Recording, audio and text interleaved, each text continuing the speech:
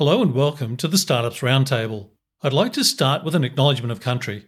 We acknowledge the traditional custodians of the land on which we meet. Here in Sydney, it's the Gadigal people. We pay respect to elders past, present and emerging, and extend our respect to all Aboriginal and Torres Strait Islander people listening today.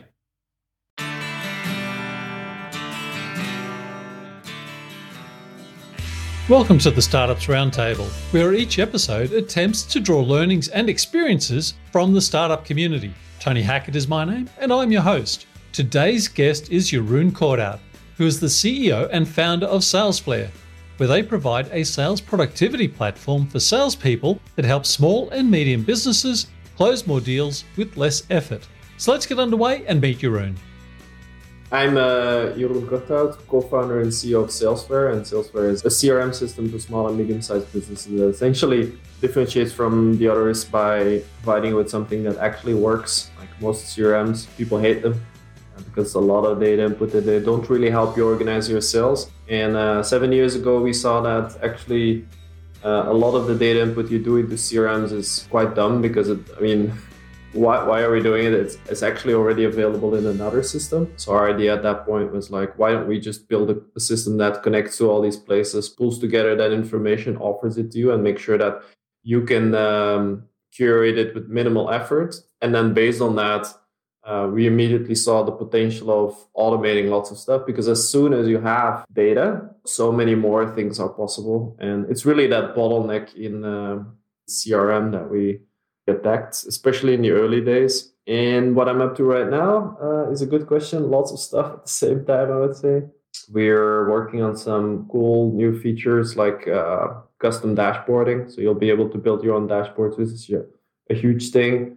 And we're onboarding more and more medium-sized companies. So we used to be doing only small companies. Now lots of medium-sized ones as well. And then we're looking at the next new thing. We'll probably go into lead generation features. We've already have email sequences built in that you can just send an email sequence, but you can also trigger it based on filters you put on your data. We do triggered emails. And now we're thinking to go even one step before that, like what happens before that, where do you get your leads? Maybe thinking about a bit of better of a LinkedIn integration, but those are things we're working out functionally. So maybe I shouldn't talk about it yet. Oh, very exciting to hear about. As we were just discussing before we started the recording, I'm actually a customer, so it's very exciting to meet with you today and to have this conversation and to look a little bit behind the company and understand some of the learnings that you have taken on board over that 7-year period. But I'd like to ask at the start, when you began to now, the journey of the entrepreneur, what have been some of the significant changes that you've experienced over that period of time? I think very early on, we started sort of on that startups wave. And here we're based in Belgium. There wasn't much in the beginning. In the city here in Antwerp, there was one accelerator, and there was another known one, which was in Ghent. And that was sort of it. But then at the moment we started, actually, one big bank started supporting startups. They made this incubator here in the middle of the city. And since then, that has been distributed over the whole country. Like in every major city, they have a hub now with an incubator where startups, they can apply, and they have office space. It's all free. And they get workshops, all these kind of things. So the support system for new companies. And especially, that incubator first tried to have a lot of diversity, but more and more also they go towards tech companies, because that's where a lot of the incubation needs a little a push, especially if as a region you sort of want to move forward. I mean, there's already lots of cool stuff you do. Like here in Antwerp, we have the second biggest port of Europe, and we have the diamond sector. Like 80% of the diamonds passes through Antwerp here, and we have a bunch of other things that people are already involved in. But growing tech is a really interesting journey for many places. And I think this is something that we've seen in lots of places across the world, especially now with COVID. You see that a lot of people in California, they're all of a sudden they feel like, okay, maybe we don't all need to be here. maybe this is not where it exclusively happens. It's very expensive here. Housing prices are through the roof because it was also concentrated in one place. Maybe Austin is a better place. Maybe Berlin is a better place. Maybe Antwerp is a better place, And people can just go start a tech company from anywhere in the world. They just go online, meet with their customers. The main issue nowadays is, I would say, time zones. For me, it's 9 o'clock now, which is not terribly early. I had calls with Australian people already at 7:30 because they couldn't do it any later. It's very hard to sort of find moments there, especially if you're on the east coast of Australia. That's the biggest pain for us. And then for us, beginning of the day is Australia, and the total end of the day is San Francisco. I don't think we're gonna tackle time zones, but that's the only remaining big issue, I'd say, with when you're doing business all over the world.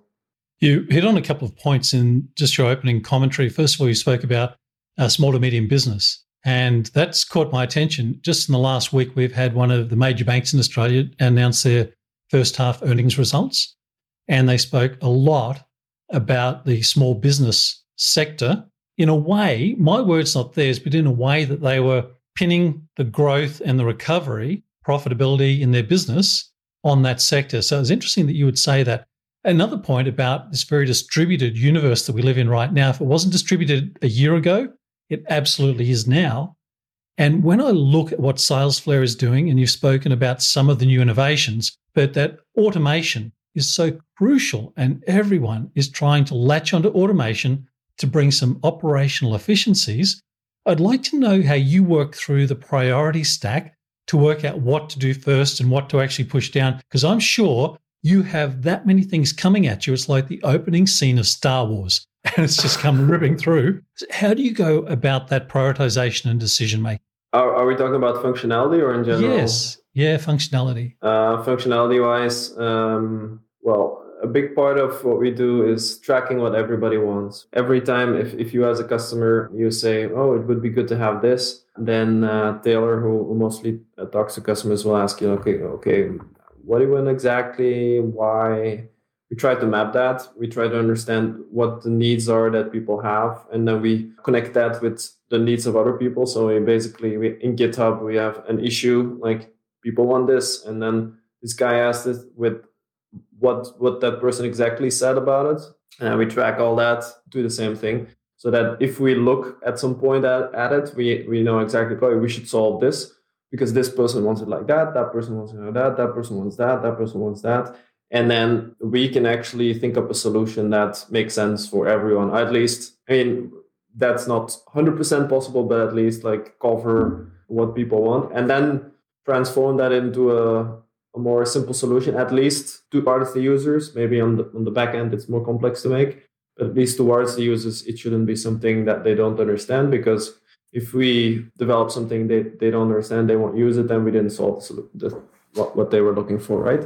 But then you asked about prioritization. So this is where it starts, just to paint the picture there. We then have thousands of these issues, literally, but only a small percentage of those are very popular. We don't have this kind of voting thing online, because then we cannot go into the same depth, like why people want stuff. And then we lose all the information to build things. So that's why we gather through conversations rather than putting up a voting board. But then we see which ones are most often asked. And these then go through a prioritization process where we link them back to our vision. Like, where do we see the product go? What is it why do we build this?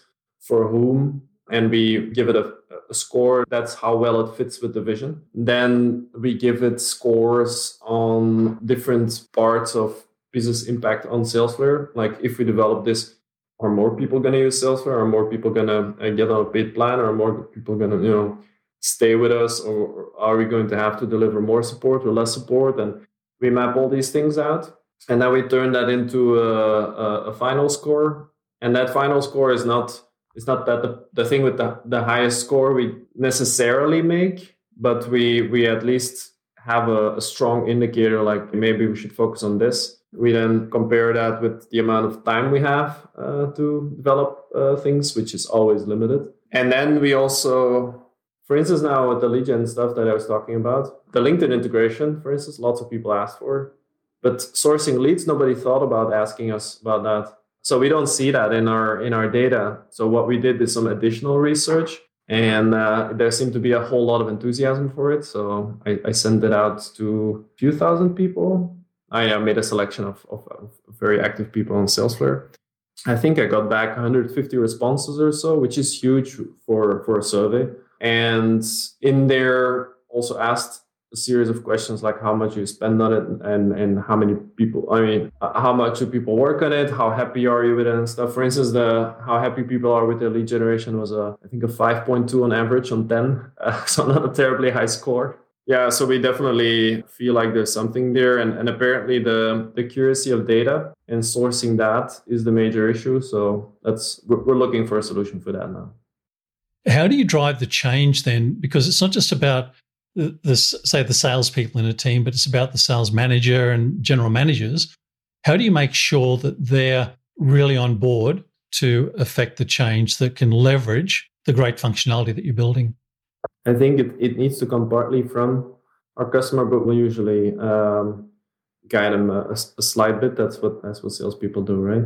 So I think what the most important things they can do is first think about what they want to solve. Always when you get software, what is the issue exactly? The issue is not called CRM. It's probably is we need to follow up leads and not let them slip through the cracks. We have an e-commerce store and we need to organize the back end, or we have a real estate company who just want to stay in touch with people, or there's whole lots of different issues that might lead to a CRM. But if you just type CRM into Google, you're not necessarily going to find the right one for you. You first need to figure out what you need, right? Then next step is involving the sales team. In most cases, it all hinges, except if you have an e-commerce store and it's the backend or something, it all hinges on the sales team. It's the bottleneck. If they don't use it, then the whole system falls apart because you don't have the data. So involving the sales team in the decision helps. You'll end up with something they want to use. Plus, you'll have a bit more buy-in when you actually involve them than when you don't, if you just impose it. Then from there, it's important to get something that the sales team understands then and all this kind of stuff. It's important that there's a little bit of training going like to make sure that they use the software to its fullest potential. But what's a point that is most often forgotten is actually then going beyond that. And it's not very complicated, but it's deciding how you're going to use it. Software can very often be used in many different ways. And if you have a team of 5 or 10 or whatever, you're going to use the same system and they all use it in a different way, very quickly you end up with some sort of mess where you don't know, if you look at a customer or a piece of data, like what does this mean? Because the one person might mean this with it and the other person might mean that. And some person might make opportunities at the sun point and the other person not, and drag them to another stage and all those kind of things. If you don't just talk to each other and say, how are we going to do this? Write a little playbook. It doesn't have to be long. Then it becomes very hard to make sense of things after a while. How far out do you build your R&D planning? So you're talking about deciding what the roadmap's going to be. Do you think hard year out and softer 2 years out, or is it shorter window? Much, much shorter, yeah. I think the max we planned ahead already was at some point 6 months. Now we're planning 3 months ahead or something, not more than that. I mean, we plan as far ahead as we need to, in the sense that we want to have all the requirement scoping, functional scoping, technical scoping done well before the next thing gets developed. But we're not going to start earlier than that, but because things might change and we want to be ready to change and not be stuck in some endless roadmap. I find the Salesforce site a very interesting and attractive site to me as a seller based on the content that you provide. So even if I wasn't a customer, wasn't a user of the software, I think that there are some great topics and articles that are surfaced through your site. That's obviously a conscious decision. How do you see content playing into a go-to-market and a sales attract capture process inside your business? There's different levels of creating content. There's content in, let's say, at different levels in the funnel or whatever, different stages in the sales cycle, or you can have generally interesting content for your audience that often drives a lot of traffic. But you can also have content that is much more related to your software, or something in the middle. We write a bit of everything. In the beginning, we were mostly writing it to, let's say, get people interested. We would write playbooks and all kind of stuff, and then we would share it in groups. Not really share it, but like share the drafts in groups and ask people their opinion. And it was all kinds of stuff that people were figuring out themselves, and we went into some depth, and they all got excited, and I was good to put Salesforce on the map somehow. But since then, we've shifted a lot towards SEO, but we don't write this kind of empty SEO articles, just stuffed with keywords, and the article themselves teach you nothing. What we try is to, like, you follow us on social media, you will actually find things that I hope at least, that you're interested to read. But they're also written in such a way that if you would be the search on Google, that it would be interesting for you as well, that it would answer the question you have. At the moment, you search, for instance, SaaS sales. That's a recent article that you're like wondering SaaS sales, and that you find what you're expecting to find, and that the reading experience goes in such a way that, like you have when you have an email with a good subject line and a good preview text, and then people start to read and they keep reading, that experience is somehow recreated. So, Jeroen, that's my feedback to you, and that's been my experience. I think the articles to me as a seller are valuable. So, keep whatever you're doing and how you're doing it, please keep doing it. It's great. Question I do have for you, if there's somebody listening that was thinking about starting their own business, or might be a young founder, recruiting, how do you think through recruiting now, and what might be one or two tips that you would pass on? Be very careful with recruiting. First of all, don't recruit too early. Don't recruit before you've done the job yourself. In many cases, as a founder, like don't recruit a salesperson before you've sold yourself 10 times or something. That just doesn't make sense, because it makes your learning process so much slower. If you take it on directly, you can iterate very quickly with your product, with the way you position it, with all these kind of things. If there's a salesperson in between you and the customer, it becomes way harder. And then second tip is make sure you hire the right people. That by itself is not really a tip, I guess, but I would say we made some major mistakes in the past. The way we found we can avoid them is the following. First, don't involve only one person of the company in the hiring decision. Involve a few people. It will make that there's different opinions. Plus, it's easier to judge culture fit. Different people are involved. Secondly, ask for referrals. Referrals are generally positive, obviously. Otherwise, people wouldn't give you the names and phone numbers. But if you dig a little bit deeper, people are also happy to give you their flaws, maybe covered up slightly, but you'll hear things, which is helpful to sort of know the good and the bad of what you can expect. But that by itself will not do it. What I also highly recommend is somehow trying to work together on something. For some jobs, that's easier than others. But, there's this task you have that you're looking at, and you just pick one of those and you say, would you be able to do this? And you work on it together, and then you very quickly can feel also how a collaboration would work, what the interaction would feel like, which is also very often where things go south, where you hire someone, lots of high expectations, and then they come and it doesn't flow very well. Those are very different things to do, because if you hire the wrong person, it's such a mess. First, you're trying to get someone to a certain level. Like, I can fix this if we just go along with this for a bit longer, it will be okay. If the culture fit is completely off, that's a much quicker shock even. And then throughout that period, as you're putting in a lot of energy to make sure it works, which drains a lot of energy from you, because you try to do your own stuff, but at the same time you're spending an extraordinary amount of energy to onboard someone. At some point comes the even harder decision, and it's to fire the person. Add all that up, plus the money it costs. When we're flooded with data and we rely on it so much, do you find it easy to weave in experience and intuition into data? How do you think that through and know when to stop looking at the data?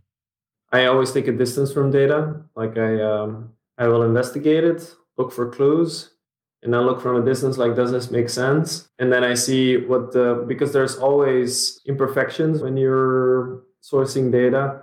You always see like, okay, this data now, it looks like that, but actually that's also because that makes that you can always put it into perspective. Finding these flaws will make that you don't just blindly believe in data, but because that's nowadays often a mistake people make.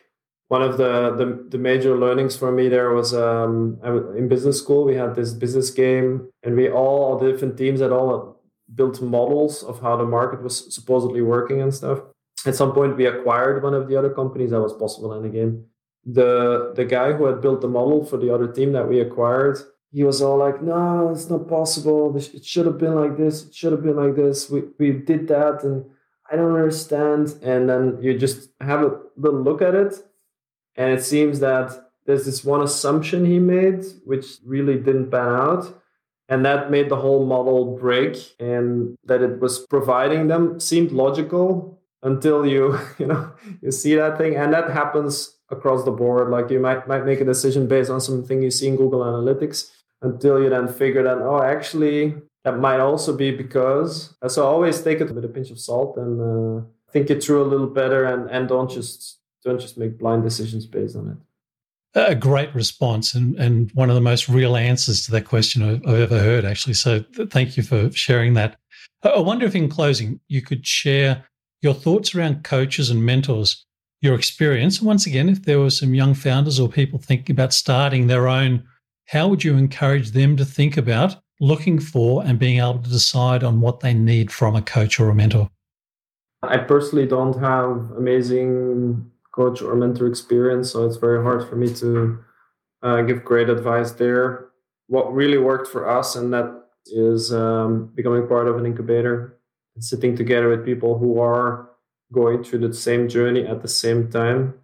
You can also be part of Facebook groups. There's some good ones and some bad ones out there, Reddit communities. But the best thing is really to be, which is hard nowadays, to be physically in between people who are working on the same journey, because there's so much to learn. And in these incubators, you also very often have experienced entrepreneurs involved that are happy to connect with you, to point out some of the mistakes you might be making. But again, they are also, don't fully rely on that, because every coach or mentor might have a different opinion and might send you down a different path. And if you follow them all, then you're just running in circles. Keep listening to your own intuition as well as to where you think things should go, but take it as a sort of another data point. And if you hear the same thing a bunch of times, then there might be something there. It's not necessarily anything there. It might also be that people are thinking outdated things or whatever, but still consider it. I think you've left a strong message over the last few pieces that we've discussed about believing in yourself and backing your own knowledge and judgment in the space you live in. Look for inputs, but don't let them be blinding you to your own path. Yeah, that's also very, very dangerous nowadays. There's so many movements going on that are often not really backed by anything. I mean, we all know about all the recent developments of gurus standing up for whatever, whether it is the newest Facebook ads development or it's Bitcoin or it's, I mean, and there's often stuff in there. For instance, I have Bitcoins. I do believe it's going somewhere, but a lot of it is also pure cult stuff. And if you just go along with things also that you hear a few times, you just might be going along with some kind of new belief that is not grounded in anything. Jeroen, thank you for taking the time today to share knowledge and insights. You've really given some fresh knowledge and content to the audience of this podcast, so I genuinely appreciate it. It's really great to meet you, having been a user of your software for 3 years now. That's a real thrill for me. I wish you many more years of success, and be wonderful to stay in touch. Thank you.